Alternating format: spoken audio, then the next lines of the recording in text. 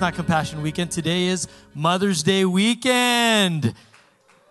Come on, we got to celebrate the moms. Not all of us are moms, but everybody's got moms, right? This is a big one we're talking about today, Mother's Day weekend. We're going to honor you. We actually found a video online that is, it takes such a good snapshot of what the real life and the role and the sacrifice that mothers make. And it almost brought me to tears. I got to tell you, some of you guys might get a little tearful, but it's actually a really good video just to honor our moms and all that they do. So would you guys take a look at the screens as we watch this? Here's to the mothers. Here's to the boo-boo kissers. Here's to the get up and warm the milk at 2 a.m. women. You are braver than you know. You make the music that makes the life, that gives the rhythm to the day in and out and in again. Courageous. You deliver babies by C-section or adoption certificate, or by push and pant and wailing battle cry of birth. You give more than you think you have, and when you're empty, when you're bone dry, you wring out one more drop, one more bottle, one more soothing the temper tantrum. Hero, you make a budget stretch, you clip coupons, you fight ketchup stains. You face the awkward parent-teacher moments. You listen, you translate for your child. You do the hard work of teaching at every turn. You find 100 new ways to answer 100 new versions of the question, why? Champion. You show up, you take photos, you cheer. You shuttle boys and bags of gear between sports fields and serve up ice cream afterwards. You disagree with him. You make her change her skirt. But you love fiercely from beneath those unruly bangs. You learn to laugh at your reflection. You revel in your smiley wrinkles. Real. You lose your temper. You yell and apologize and stamp your foot and prove that you are human. You cry. You venture out into an ocean of vulnerability with only a small dinghy and 2 short oars to keep you afloat when you become a parent. Anchor. You yield your figure, your abs, your size 4 jeans, but your will turns to muscle unheard of. It grows strong with determination. No one will wound these children without going through you first. You are a last harbor, a lighthouse in the storm of internet and Facebook, failed grades and peer pressure. But in the everydayness of these moments, you start to feel it. The weight of glory, the glorious ordinary. And on your quietest, least interesting days, you get better at hearing the music of motherhood. Slowly a harmony rises from the collection of tasks every mother cycles through in a day. The sacred marriage of the mundane and the eternal. The small directly related to the massive. Kids walking around like so much eternity with skin on. There is no part of your everyday wash and rinse and repeat routine that isn't significant. You make the music that makes the life that gives the rhythm to the day in and out and in again.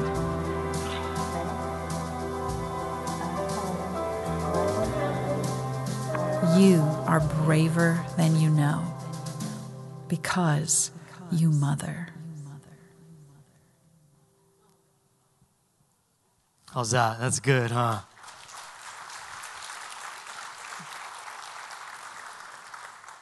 We're celebrating the moms today, and some of us in here are, not some of us, some of you are moms in here, and we all have them. But I want to honor the moms a little bit this morning.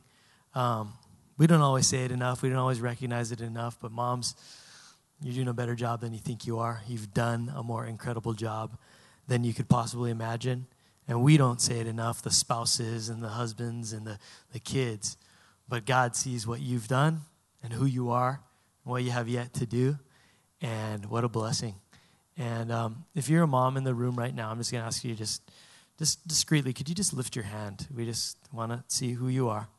And like the rest of us, yes. Can you keep them up? And Ken, if you're seated around a mom, would you just put your hand on her shoulder or her back or something right now? And even if you are a mom, touch another mom. It's just a sign of affirmation. The Bible tells us to lay hands on people when we pray. It's really just symbolic of Him touching our lives. So just lay hands on a mom, and if your hand's up, you can put it down. We're just going to pray for you right now. We're going to honor you and ask God's blessings in your life. Let's just pray together. God, we thank you so much for all the moms in this room and all the moms that we've had, and whether we're separated from moms right now, whether moms have passed on, whether we have strained relationships with moms, Lord, we're still grateful for the life that they gave us and for bringing us into this reality and this life, Lord, that's within us. And we thank you for all the sacrifices that have been made, for all of the wisdom that's been imparted, for all of the discipline that's been taught, for all of the love that's been shown. I pray right now specifically for the moms, Lord, that you would allow them to feel loved, that you'd bless them. And whatever is going on that their hearts desire in regards to motherhood, maybe it's that they could be a better mom, or they have guilty feeling because they weren't good enough, or they're in conflict right now with kids, or the finances aren't there, or maybe you've lost children. I don't know. There's a lot of tender issues, but Lord, we value these moms, and we value their hearts, and we value the action and the sacrifice that they put into everything that has to do with motherhood. And Father, in Jesus' name, I pray right now that you would fulfill the heart's desire of all the moms in the room right now. Whatever is the strain related to mothering, Lord, that right now you would come and you would be their strength, that you would be their God, that you would reward them richly. And Lord, you would bring about miracles simply because we're asking, because you're a good God and you love these women, these mothers that you've created. And we are so thankful. Lord, would they be blessed today? Would they feel it? Would they know it? Would they walk with their head held high, knowing they are in the most noble of all positions on planet Earth? Lord, we thank you for our moms. In Jesus' name we pray. Amen. Amen. Thank you, moms. Thank you, mothers. Amen. So go buy your mom some malasadas after church today. I think they have like free iced tea for everybody today and all of that. And I hope you guys are taken care of and you're well loved here today on this Mother's Day. Well, we're talking about moms, and moms are great. Moms are awesome, the greatest. We're talking about family issues a little bit here this morning, and we're talking about who's greatest in the family. Any of you growing up ever tried to compete to be the favorite child? Anybody? You had brothers and sisters, and you're like, all of us, right? And how many of you guys are like, I didn't have to compete. Look at me, right? Some of us, we knew we were the favorite kid, right? Anybody the baby of the family in here? And you were spoiled, right?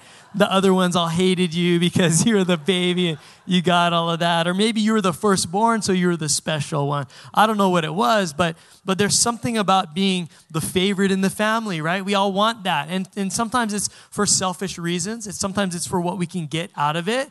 I know that if I'm close to mom, she's going to buy me that toy or whatever it is. But oftentimes it's really just for our own self-value, our own self-worth, to know that we're loved and esteemed. And so we fight to know that we're the greatest, that we're doing a good job. And I don't know what you guys did to do that, whether you battled with your siblings or not, or you tried to do all the chores without mom asking so that she would have favor in you, or you would always tattle on the other siblings to make them look bad and you look good. Anybody? You're the tattletale in the family, right? That's fun, I was bad. I was a firstborn. I have a sister. She's 18 months younger than me. She lives in San Diego right now with her husband and Kelly. But we were always kind of like competitive and fighting and whatnot. But I was like extra, maybe I guess you could say creative, but maybe kind of diabolical a little bit. And that I wanted to be the good kid, right? The favorite. And so I don't know what means you went to be the favorite, but this is how bad I was. I would tell my sister, like, no, I'm the favorite. Mom loves me more. Dad loves me more. No, I am. You're naughty, Carl. You're this and that. You pick on me. I'm like, no, I'm good. And then I had a plan. I'm just like, no, you know what? You're adopted.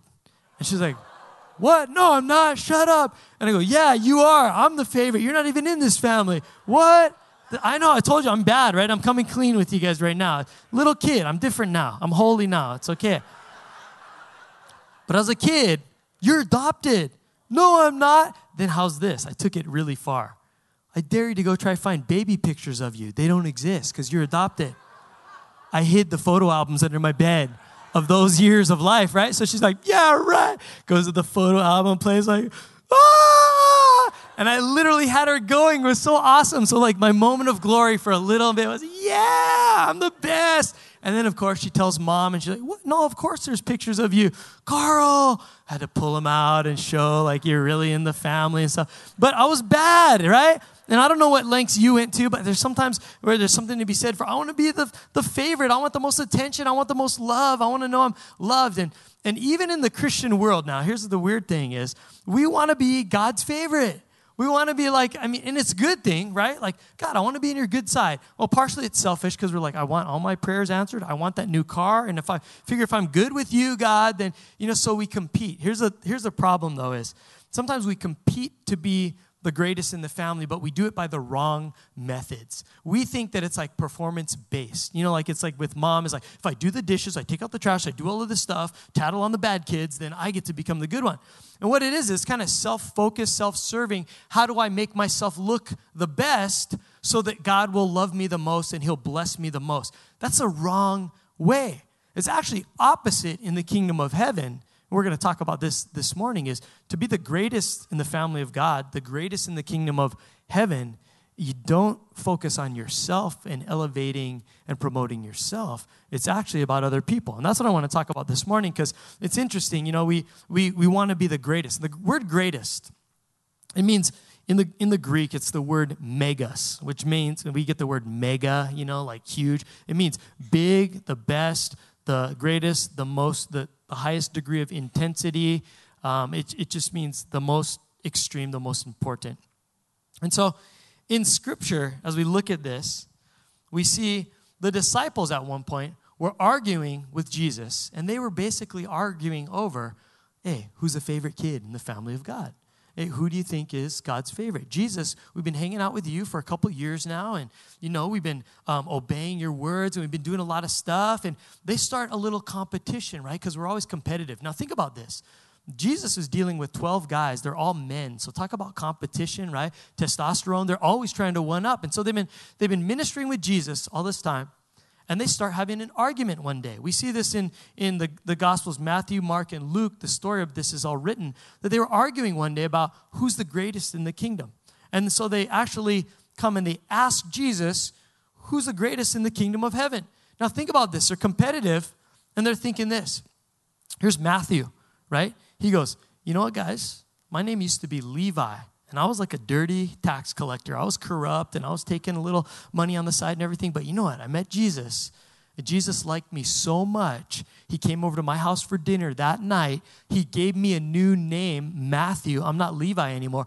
Jesus loves me. I'm probably the best guy in the group. And then you got the other ones, right? The different guys are going, but remember when he sent us all out to like preach in his name and do miracles and free people from the demonic, demon possession, and we set them free and all that? And you can imagine that the other guys are kind of competing. We went to that town over there. How many demons did you cast out? Oh, about probably like 8 or 9. He's like, I got you beat. I got like 12. And I healed 2 guys of blindness. Boom. I'm winning. It must be me. I'm the coolest guy. And then you got like all of them fighting over like, oh, I healed more sick. I did this. And then you got Peter, because we all know the story of Peter, right? Peter comes in and he goes, oh, yeah? How many of you guys walked on water? Who got out of the boat? I'm the favorite, right? You can just imagine like the guy's like, oh man, maybe. So they literally come to Jesus one day, and look at this verse in Matthew 18. They actually finally take it to Jesus. It says, about that time, the disciples came to Jesus and asked, who's the greatest in the kingdom of heaven? Who's the favorite kid in the family? Come on, tell us. Jesus called a little child to him and put the child among them. This is classic Jesus, right? Jesus didn't always just give you the direct answer. He wanted to make a big point in an illustration. So they're hanging out, and there's a kid over there, and he goes, come here, boy. Come here, little kid. And he brings him over, and they're like, man, answer the question, Jesus. And he goes, nope, I'm going to do something. He brings a kid over into their midst, puts him right in the middle, and he says to them, I tell you the truth, unless you turn from your sins and become like little children, you'll never get into the kingdom of heaven. So anyone who becomes as humble as this little child, and the kid's sitting right there, just like, what? Wow, the Messiah, he picked me. I get to be over here. And he goes, object lesson. unless you can become as humble as this little child, it says anyone who becomes as humble as this little child is the greatest in the kingdom of heaven. He just told them how to be the favorite kid in the family, the greatest in the kingdom of heaven. He says, and also, anyone who welcomes a little child like this on my behalf is actually welcoming me. But if you cause one of these little ones who trust in me to fall into sin, it would be better for you to have a large millstone tied around your neck and be drowned in the depths of the sea. Jesus gets all gangster on him, right?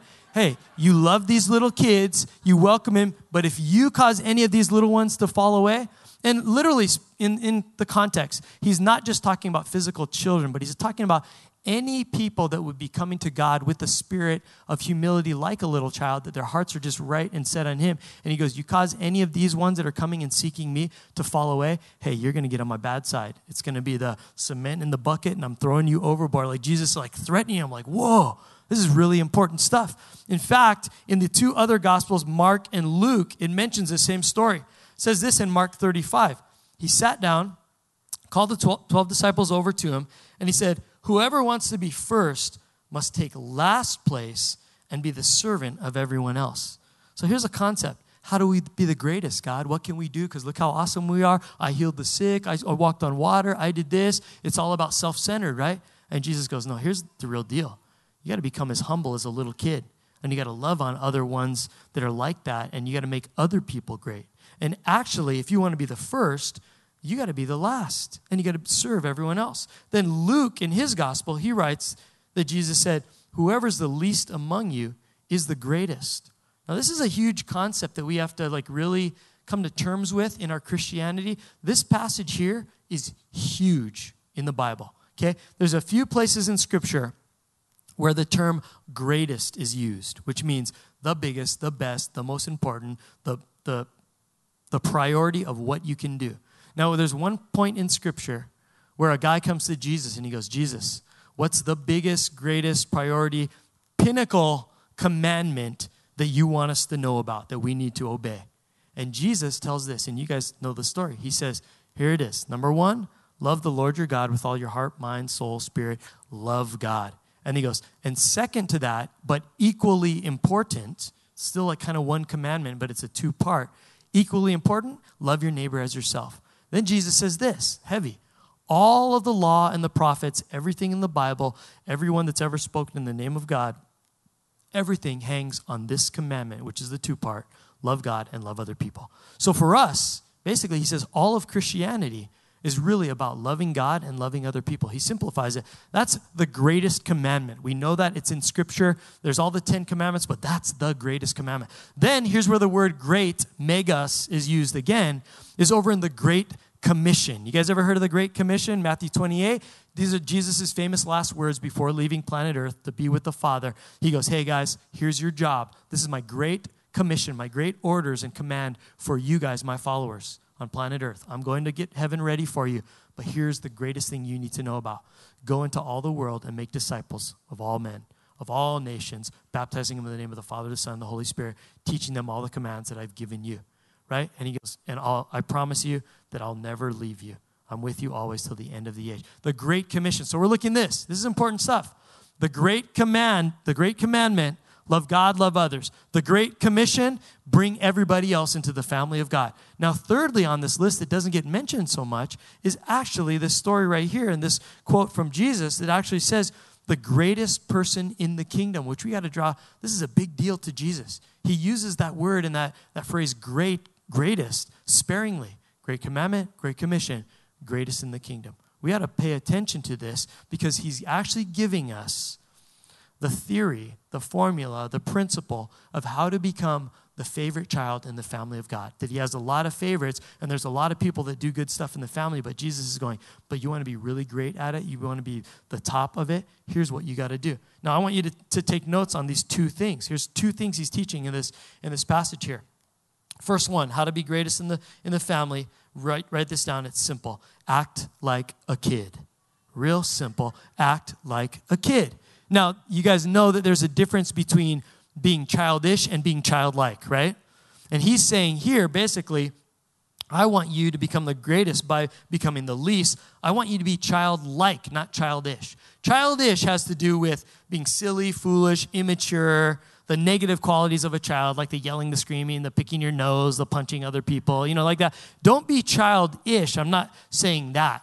It's like this, there's some things that my daughter, and I was immediately thinking of my 7-year-old daughter when we came to this, and he's saying, be more like a little kid. I have a little kid. Anybody have little kids? It's real easy. Look at them and look what Jesus is, the lesson he's trying to teach, because that's what he did with the disciples. Hey, little kid, come here.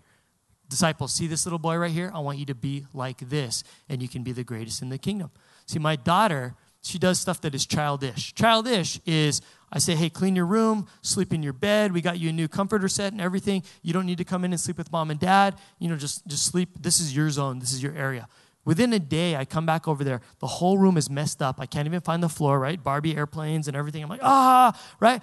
And the bed that we made that's all perfect and nice, she's nowhere near it. You know where she sleeps? She created on the floor by her bed this nest that she calls. And she put pillows around it and blankets, and she sleeps in this little nest. And I'm like, that's so immature. That's childish. Come on, like, I made your bed. I made all of this stuff, and you choose to sleep in a nest? I'm like, that doesn't make any sense. And then I start looking at her, and I put her in her nest every night. And then I start getting like, man, I wish I had a nest. That looks pretty awesome. I literally told Kanani, like, can I just try it one night, next to my bed right here? You don't have to come. I just want a nest. That thing looks amazing. And she's like, you're so dumb, right? And so dumb is childish, right? Jesus is not saying make a nest and sleep in it. He's not saying you can have candy for dinner. That's childish kind of stuff. But here's what he is saying. He goes, I want you to be childlike, which is the good, positive qualities that children have that are positive, innocent, optimistic, they're dependent. And I want to talk about this a little bit because it's a big deal to Jesus. There's a lot of things in Scripture that are good, but when he says, you can be the greatest, that's something we got to perk our ears up and go, whoa, this is the Son of God saying that I actually can be the greatest. But here's how you do it. Number one, act like a kid. So let's talk about what it is to be childlike. The first word I think that he uses here is be humble. Be humble like this little child.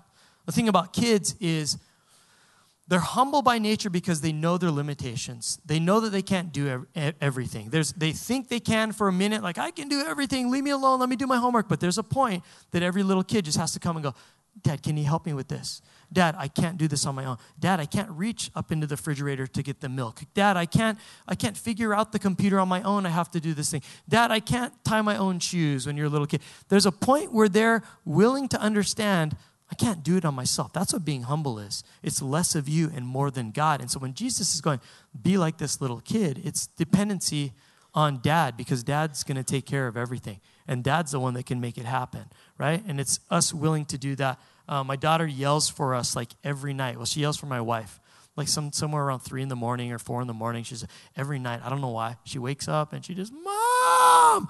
And I'm like, oh my gosh, the neighbors, her window's right there. So my wife will go in there. My wife's like a patient, loving mom. She goes in there and she'll lay on the bed and, Sam's in her nest and whatever. But at least they're in the same room. And it's she needs us. Yesterday, my wife had to leave for work 5 a.m, right? And the call hadn't come yet. Rah, Mom! And so my wife was out, and then the yell came at 5:30 or something. And she knew. I don't know how she knew, but she's like, Dad! I'm like, how do you know that Mom... Dad, right? I'm like, and I'm not as loving as Mom. So I'm like, go to sleep. You need something, come here. Don't yell.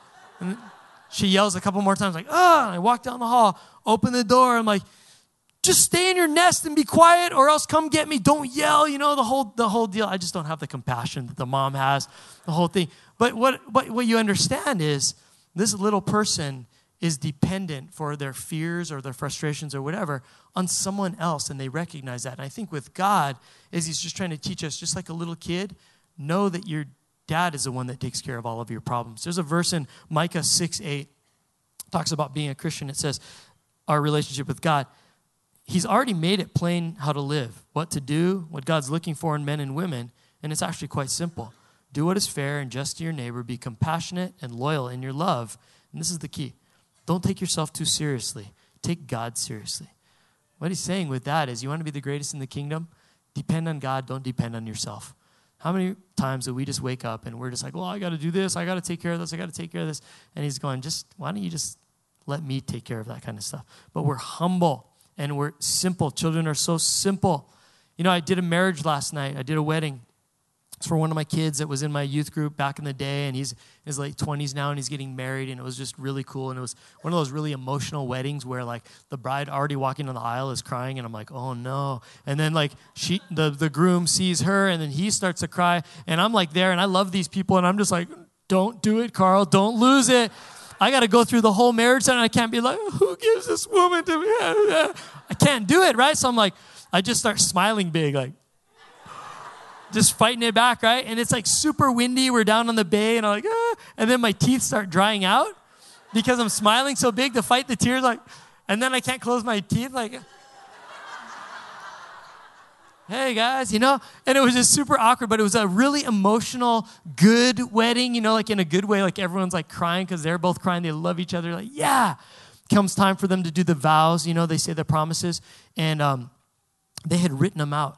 They'd written out each like a full page and typed it up, and they were going to, before they exchanged rings, they were going to say that into the microphone. You know, like I'm giving the mic or whatever, and it was heavy because I'm sitting there and I'm holding the mic, and the stuff they wrote was so good. It was long, but it was like eloquent. It was well-spoken. It like moved my heart. I'm like, oh, man. And they're like trying not to cry as they both tell each other how much they love them, and I'm going to be your biggest fan all my life, and you're awesome, and, you know, whatever. Really, really eloquent and long, and just like, oh, so good. And then I start thinking about a note that I got from my daughter the other day, which is this. I've been carrying it around. It's pretty awesome. My 7-year-old daughter. I find this on the counter. It says, once there was a little girl. Oh, actually it says grill because she had the spelling, the R and the I. Once there was a little grill. Her name was Sammy. She loved her daddy so much. I love my daddy. And that's it. Super simple. But you know what? It had absolutely the same effect as that long speech in the wedding. I'm just like, right? I'm like getting ready to go to work, and I'm like, I'm a good dad. My daughter loves me. I'm a man, you know? And I'm like crying, you know? And here's what I think.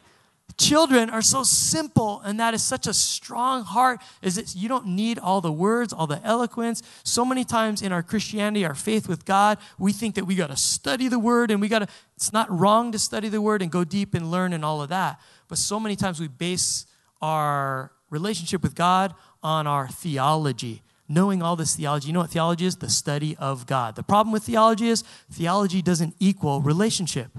Theology is study. It's head knowledge. You know what God's after? He's after heart. That means God likes simple. That means sometimes our wives pray the most eloquent prayers in the world, and we're just like, man, I'm not holy. I can't do that. And the guys in the room, the dudes are just like, God, just help me. I hope I have a good day today. Hope that's good, you know, and that's all I got, right? And God goes, that's awesome. That's enough. See, I want you to be like little kids. I want you to be simple. I want you to be humble. That's good. You don't have to have all of that you think you have to have. It's not about religiosity. It's just about show me your heart. What does your heart say? That's what I love about little kids. I love that Jesus would be calling us to be simple like that. My 7-year-old daughter, she's simple. What's your favorite restaurant? 7-Eleven. Yeah. Spam musubi gets the job done every time, right? Simple. That's what God loves about us. Be a little kid, trusting. Here's another word. Kids are so trusting. Kids are amazingly trusting, and God goes, I wish you would trust me like little kids can trust their parents. You know, little kids like they don't have any plans, they don't have any worries in life, they don't have any agenda, right? Because they know mom and dad are going to take care of me. Wait, what are you going to do today, little kid? I don't know. Oh, what did you do yesterday? I don't know. They don't know anything. You know why? Someone else makes all the plans of their life for them. So they're just happy and they just roll with everything. In my life, I've got all these plans that I try to carry out on my own. And you know what my Heavenly Father is saying to me? You don't have to have plans. You don't have to have agenda. He says this in Jeremiah 29:11, for I know the plans I have for you, declares the Lord.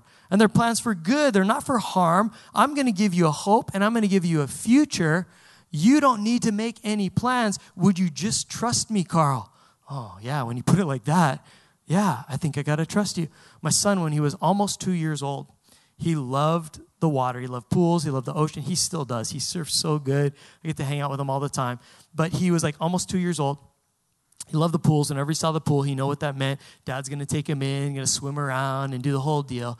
So trusting to the point that he would just jump in the water by himself. Didn't know how to swim, but would just jump in. Anybody got kids like that? Or you were that kid? You just rushed. And one time we're sitting up on the edge of the pool, and there goes Isaac. He's not even 2 yet. And he's like, yeah, all happy, right? Just jumps into the pool. And I was like, whoa, what's he doing? And I go over there and I look, and he's sinking, but he's smiling like.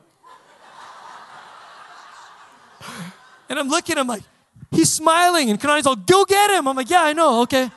So that's awesome. So I pull him up, and he's laughing, and he's smiling. He's not even worried. And you know what that is? That's absolute trust. That's I can do whatever because Dad's got me, right? That's what Jesus is going, see this little kid? Be like this kid. Would you be like a kid, please? Stop trusting your own agenda, your own schedule.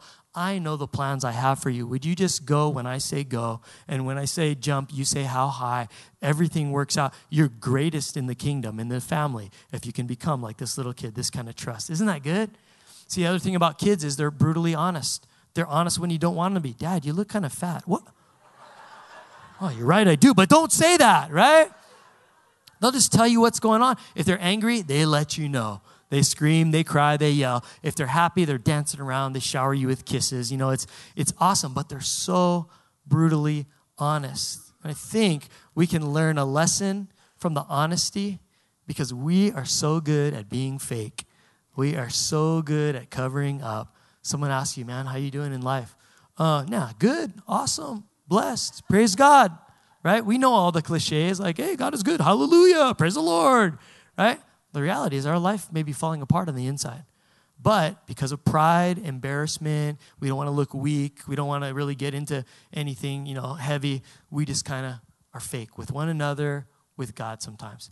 And he's going, would you just be a kid? Yell if you need to yell. And you love David when you read in the Psalms sometimes that he's just yelling at God. You get the impression it's kind of like, God, where are you? The God of my ancestors, please come through. Please save me from this tragedy. He's just yelling. He's venting. He's freaking out. He's panicking. I love that brutal honesty. And you got to believe that God is just going, I love this kid. He just speaks his mind. Because as a parent, my kids can say whatever they want, and it doesn't offend me. You know that God doesn't get offended by anything that we could ever say to him. He loves us anyway. He already died for what we were going to say. My kid, when Isaac was a little boy and he would get angry at us, right? Because whatever reasons we discipline him.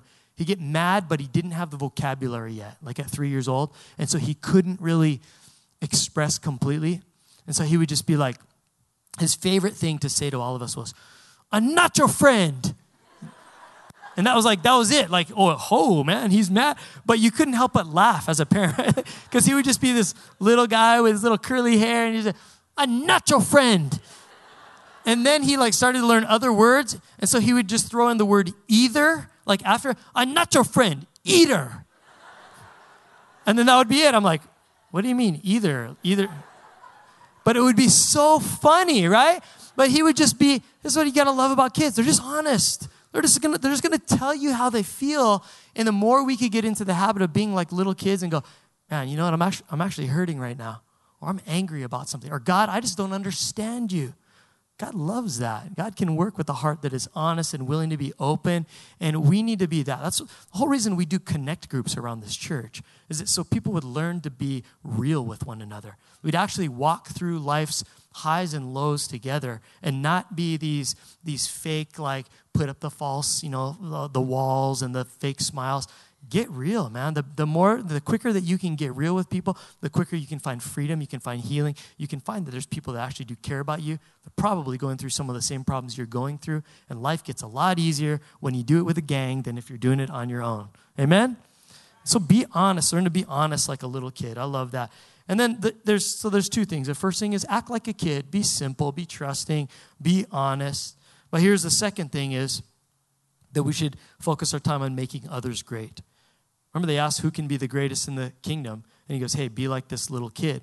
But then he also said, anyone who welcomes a little child like this on my behalf is welcoming me. And if you cause one of these little kids who trusts in me to fall into sin, it would be a terrible thing. So what he's saying first is you be humble.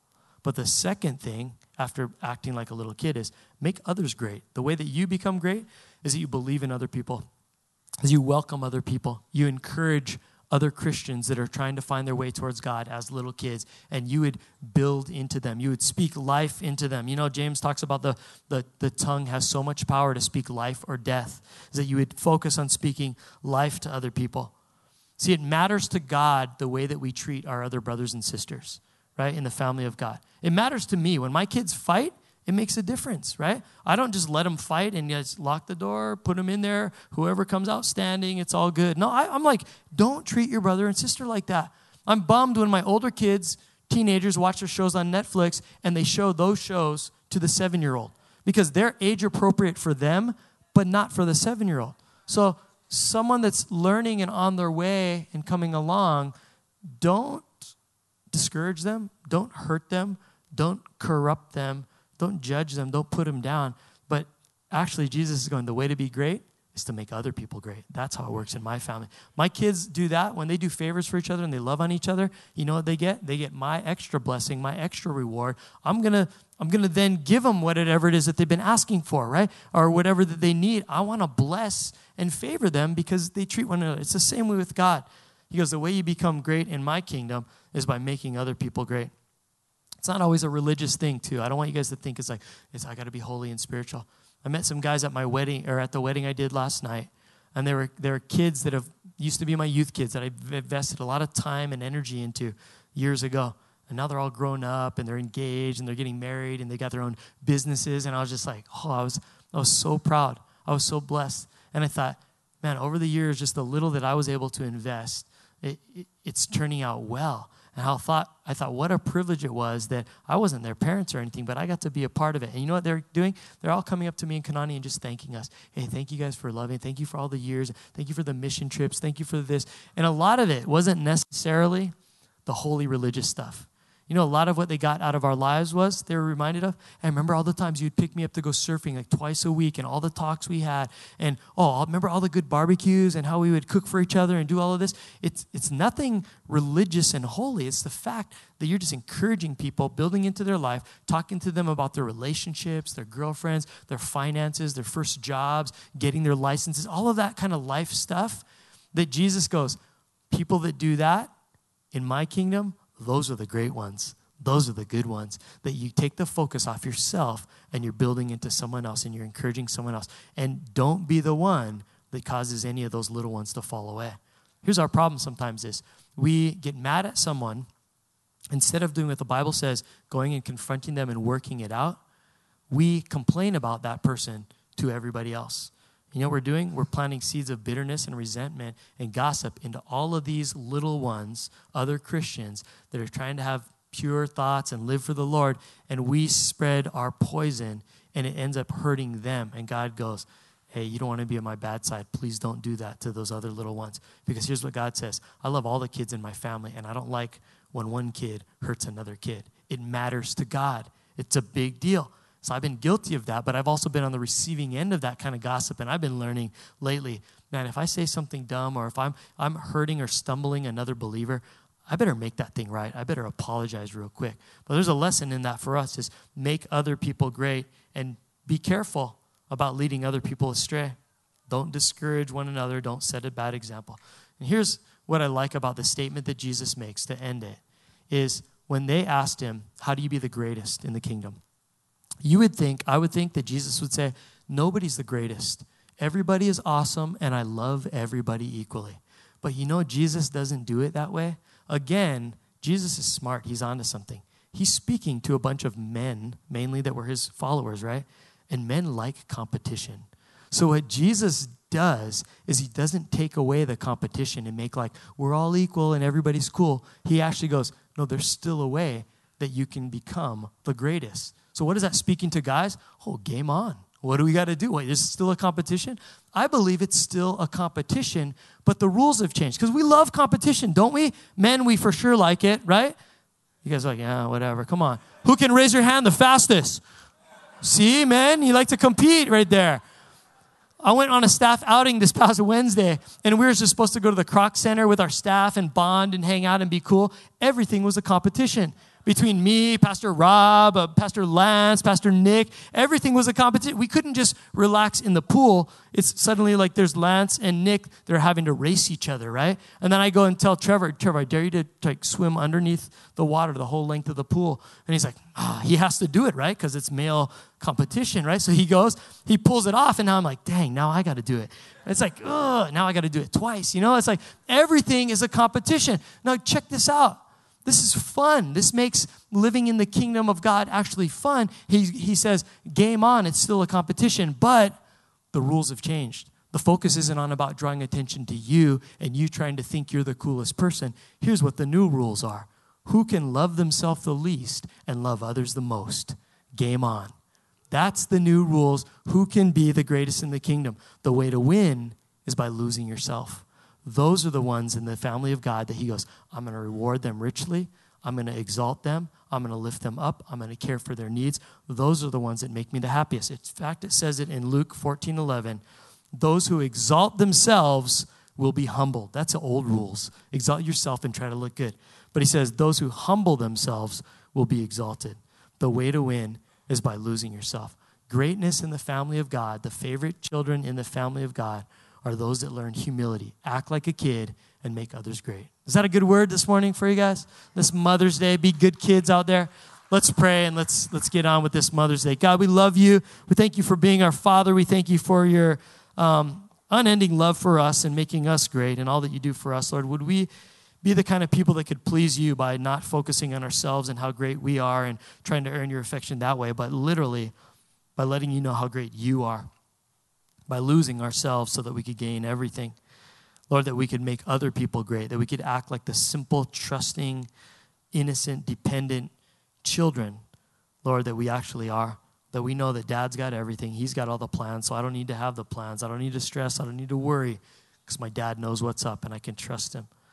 I pray that we would be able to find that attitude, Lord, in our hearts this week. Whatever challenges we might have as far as letting go of the reins and the steering wheel and letting you be our guide, Lord, that we would do that this week. And whatever ways that you could show us opportunities to make someone else great, to speak into someone else's life, to build someone else up, and to protect them from any discouragement or bad examples or hurt, Lord, help us to do that. When we do that, we know we're on the right track and we become the greatest in the kingdom, as you said. I want to pray right now if there's anybody in here that you've never made a commitment to Jesus Christ, you wouldn't actually be able to say right now from the bottom of your heart if you really know you're a Christian or not, but you want to make that choice. You want to know that. And if that's you, I want to give you an opportunity as we pray here today to make everything right with God, to know the basic gospel message, which is God created us to have relationship, but because of sin, we've walked our own way and we don't have a relationship with God anymore. So we need a Savior. We need someone to put us back right with God. The Savior was Jesus. He came to the cross. He died for our sins to make us clean and pure so that we could have that relationship with God again. And because of that, then God's going to bless us. He's going to act in our life. He's going to save us from eternity, separated from him in a place called hell. If we would believe in him, then he begins to work on our life starting now and for all of eternity. So we know that we need a Savior. And so if that's you this morning that are saying, I know I need Jesus, man. I need some help, and I know that Jesus is the way. Now, I'm going to say a simple prayer with you this morning where you'd be saying yes to Jesus and all that he did for you. You'd be receiving all of his help through the Holy Spirit and this newfound relationship with God the Father. But it takes a decision. You actually have to choose it and begin to live that way. So I'm going to lead you in the first step, which is just a simple prayer telling God that you want him, you need him, and that you're going to begin to follow him from this day forward. And he's going to do all that he's going to do, and your life will be changed forever. If that's something you'd like to do right now with everybody's eyes closed and heads bowed, I'm just going to ask you to pray a prayer with me. I'm going to pray it out loud. You just pray it quietly under your breath because it's a heart decision right now. After church, you can go and tell people, hey, I prayed that. But right now, you just make this decision in your heart as you pray with me. So I want to know who I get to pray this decision with, this greatest prayer that you'll ever pray, becoming a child of God and really becoming a Christian. I'm just going to ask you to let me know who in the room wants to say this prayer right now. Everybody's got their eyes closed and their heads bowed. If you want to pray this with me, I'm going to count to 3, and I'm just going to ask you to raise your hand just to say, Pastor Carl, I want to pray that. I want Jesus right now. I want to know what it is to be a Christian. I want God on my side. I want his forgiveness and love. So if that's you on the count of 3, would you just raise your hand so I know who I'm praying with? Then we'll pray. 1, 2, 3. Would you just lift your hands? I see one hand right here. I see you. I see you. 2, 3, 4, 5, 6, 7, 8. Anybody else? If I didn't see you, just kind of wave at me or whatever. I saw at least 8 people in the room. Go ahead and put your hands down and just make this the prayer of your heart right now as I say it out loud. God, I'm here today, and I know that I need you. I recognize that. I realize it, and I want you. Sounds like to me that if I go your way and I follow you, then things are going to be pretty good. And all I have to do is actually simplify, not overcomplicate and overanalyze. That I could be like a child, and I could speak into other people's lives, and you would call me the greatest for becoming the least in my own eyes. So God, basically that's what I'm saying is I'm humbling myself like a kid, and I'm saying I need you. I need your help. I need to know and believe that your son Jesus died on that cross to save me from my own sins and my own separation from you. I believe that. I receive that. From this day forward, I'm going to live that. I will follow you all my days, Lord. That involves coming to church, getting a Bible, being water baptized, receiving the power of the Holy Spirit in my life. All of that, Lord, my answer right now, I don't even know all of that yet, but my answer is yes. Here's my heart. Here's my life. God, I want to follow you. I ask that you'd begin to do things in my life just to show me that you are so real and so good. Thank you for loving me. Thank you for this new journey that I'm on. I thank you so much for being my God, and I'm your child from this day forward. In Jesus' name we pray. Amen. Can we praise God for those people, about 8 people this morning? Yes. Amazing.